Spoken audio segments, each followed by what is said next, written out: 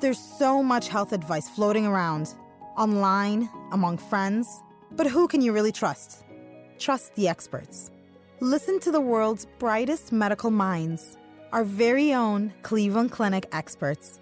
We ask them real questions, tough and intimate health questions, and we get real answers, all originally recorded live.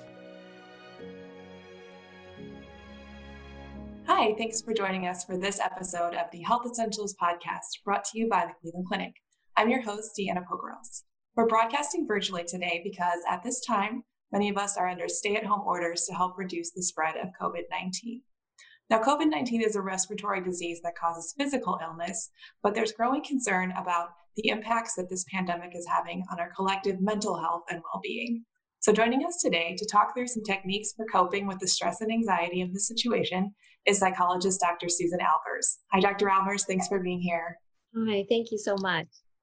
And to everyone at home, please remember this is for informational purposes only and is not intended to replace your own physician's advice. So Dr. Albers, can we start by talking a little bit generally about stress and anxiety? And I hear these two words used interchangeably a lot and together a lot, but can you clarify if there is a difference between stress and anxiety? Well, stress and anxiety are very similar. They have both a physical component and a mental component. So if you are feeling stressed, and many of us are feeling really stressed right now, if so, you are not alone. So this is a very collective experience of stress and anxiety. So stress and anxiety, you may feel a little bit overwhelmed. You may have difficulty sleeping, headaches. You may have some mood changes, lack focus, irritable. With the physical symptoms, you may notice that your heart is beating really rapidly, some muscle tension, again, those headaches. The difference between stress and anxiety, though, is that with stress, there's often a trigger. And we deal with that stress, we find ways to cope, and then we kind of move on. Anxiety lingers a little bit longer, and we may have a lot of mental worry and anxiety, fear around what's happening. So, for example, a lot of my clients right now are talking about the different stresses and challenges that they're facing. Our bodies and minds are wired to resist change. And all of a sudden, we've had an enormous amount of change all of a sudden. So we've had to find different ways to cope. For example, a lot of people are talking about homeschooling. They've never had to homeschool before. It's causing a little bit of stress, but they're finding different ways to cope by reaching out to teachers, Googling about it, finding different ways and strategies. Anxiety, on the other hand, it can keep you up at night. And maybe you have a lot of worries about where things are going in the world. So one of my mantras or what could be helpful for this stress and anxiety is to focus on your mindset of what is versus what if. When we get into those what ifs, we start catastrophizing and thinking about all of the possibilities that could happen down the line, and we don't know. All we can focus on and control right now is what is. And focusing on that is going to help to lower your anxiety and to lower your stress level. Is there any such thing as a good amount of stress? Does it serve some purpose in our lives to motivate us to do something? Yeah, I mean, right now, we've all had a lot of stress, and it has motivated us to take action. For example, we are washing our hands more. We are reaching out to others in creative ways. We are finding new ways to cope that we didn't even know existed. And we're also, for example, technology.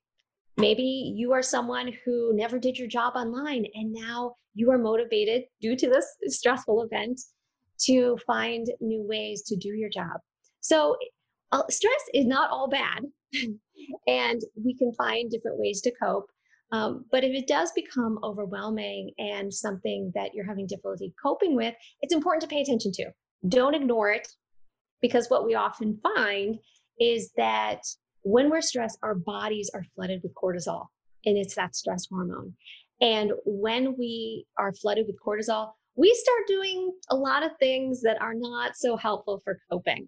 The number one thing I've been hearing about, and maybe if you're listening, you're experiencing this too, is emotional eating. Yes. Even people who have never emotionally ate in their whole lives find that this is one of the ways that they're coping. And it makes sense because every day we do things that make us feel good, that provide serotonin and dopamine to our brain. And suddenly, many of those things came to a screeching halt We used to go to the gym. We used to go out and connect with friends, go to restaurants, distraction, and those things are gone. But what is still around? Food. So you might find that you are doing a lot more emotional eating. It is beckoning to you from the kitchen, the food, when you are feeling bored, anxious, stressed, any kind of emotion. So I think if there's sort of a take-home message about this, if you're struggling with stress and emotional eating, is to pay attention to that. And before you eat, take a moment to check in with yourself and say, am I really hungry or am I bored?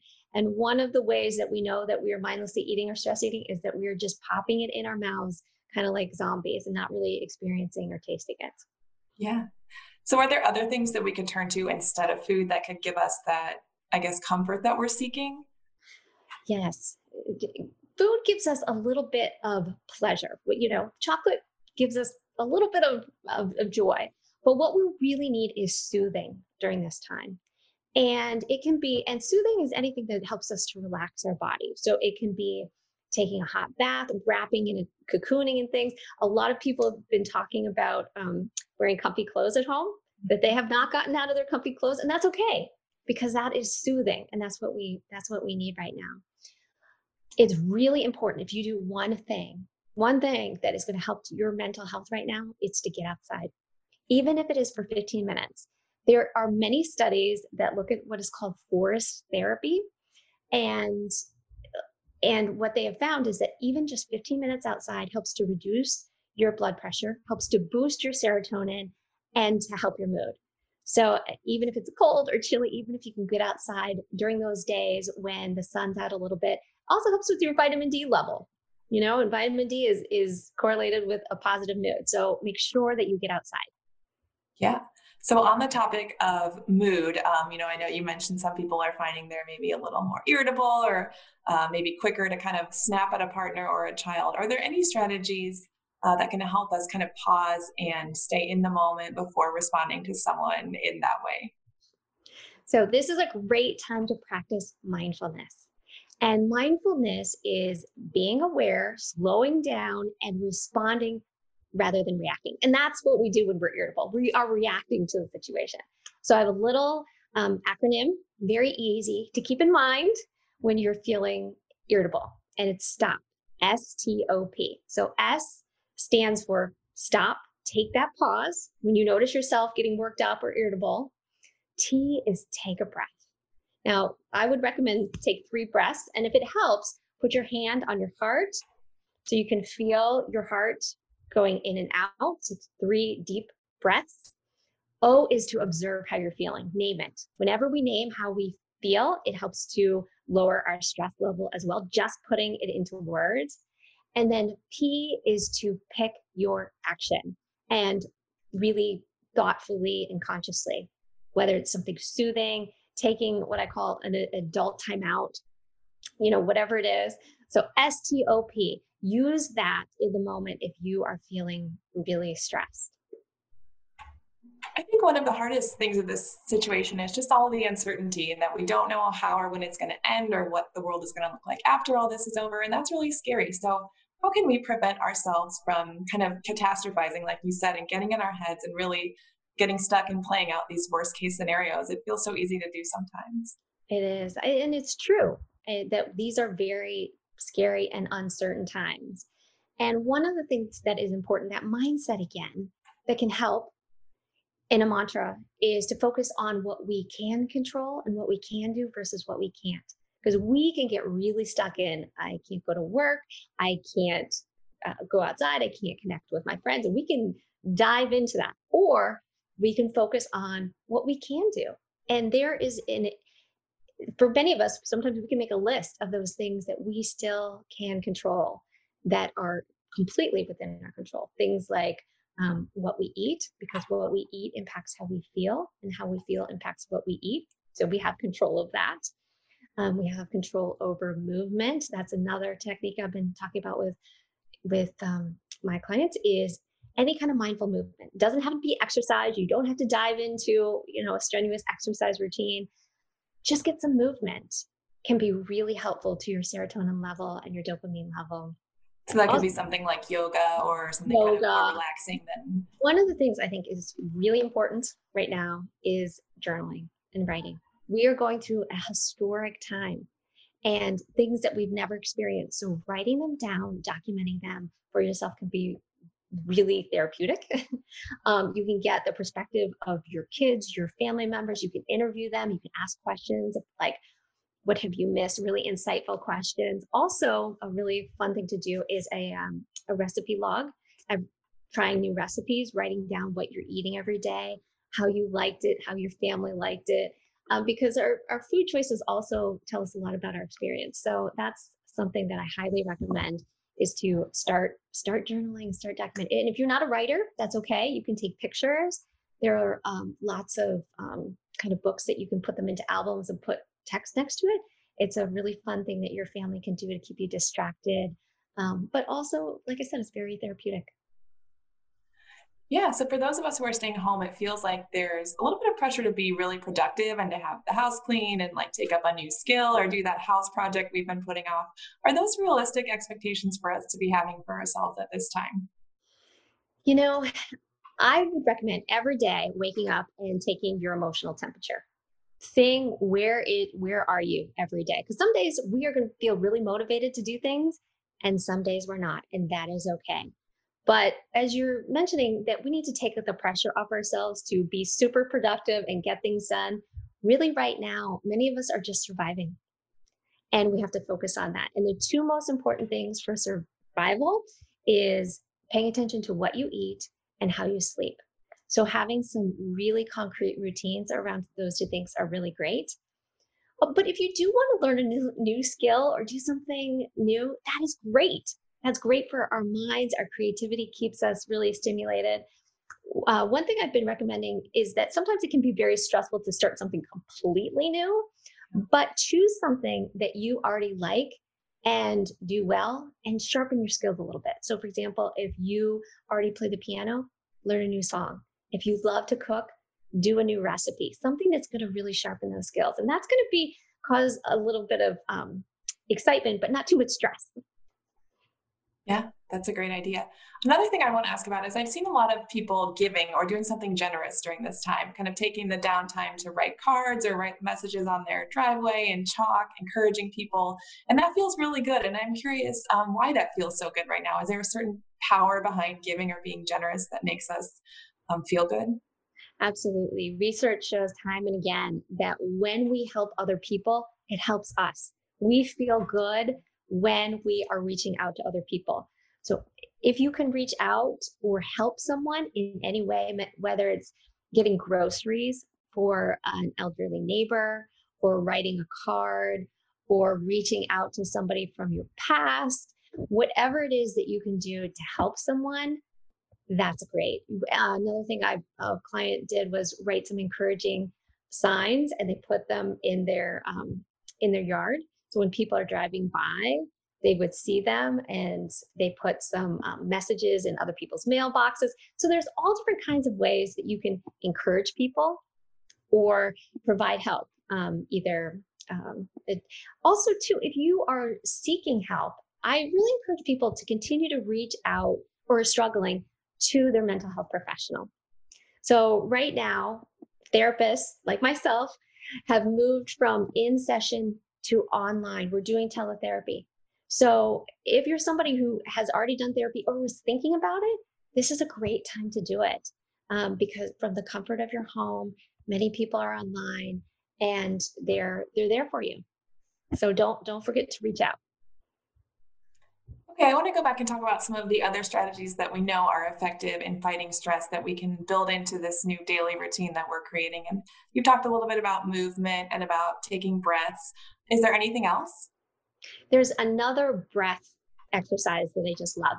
Really easy, but it includes some visualization and mental imagery, which I love because that helps me to complete it. So this is what I call the squeegee breath. And we've all used a squeegee on our windows, to clean them. And what you do is that you can close your eyes or not, whatever feels comfortable, and imagine that squeegee at the top of your head And in one, as you are breathing out, imagine all those black or toxic negative thoughts flowing out from you. And as you take a deep breath in, imagine the clean air or clean water filling your lungs, filling your heart, and repeating that imagery. And I just really like that because I think it's one that we all need right now. We all have a lot of like toxic thoughts, and just as you breathe in and out and breathe in those positive thoughts, I think can be really helpful. Also, connection. You've probably seen right now a lot of pictures of people on Zoom connecting with their family members. What a great way to help to boost your mood right now. So schedule those Zoom or whatever kind of platform you use, phone calls, gather with your family, have a meal with them, invite them to a virtual dinner, or you can have a dance party. That's another fun thing that you can do as well to incorporate in that movement. So I think there's connection can go a long way. Yeah. So I think it's good to stay informed about all that's happening in the world right now, but is it possible that if we're constantly getting news alerts on our phone and logging into social media to see what's going on, could that be actually contributing to some of the stress and anxiety that we're feeling? Absolutely. Being mindful about how you consume the media, and in particular, not before you go to bed. Maybe first thing in the morning, or actively check in, mute some of those alerts unless they're really important and urgent. But what I've found is that people who are watching a lot of the news before they go to bed causes a lot of anxiety and insomnia. That's the last thing that you're thinking about before you go to sleep. So be just really mindful about consuming that media, and that's going to be very helpful to your mood. And if we're able to develop some good new habits during this whole thing, maybe we do get better about, the phone hygiene and creating good habits and moving. How can we make sure that we continue doing all of those things when all of this is over and we're back out in our regular lives? Yeah. I think this is a big exercise in life lessons, right? Of, maybe it's not academic lessons, but life lessons. And what we can take from it, I think, are some points of resilience that we as a society and people, we find ways to cope. And those are really things that we can carry forward. A lot of my clients are doing reading right now. And some of the things that they're doing are reading stories about people's lives who've had to go through a lot of difficult times or trauma or things like that. And were resilient and actually came through it on the other side. So that's something that can help to motivate you as well. If you're looking for something to read, is some biographies on people who have really struggled and taken those life lessons and moved them forward into being successful. And I think that's something that we all can do. So every day, list what you are grateful for, because there are many things that we did not appreciate before that we're grateful for now.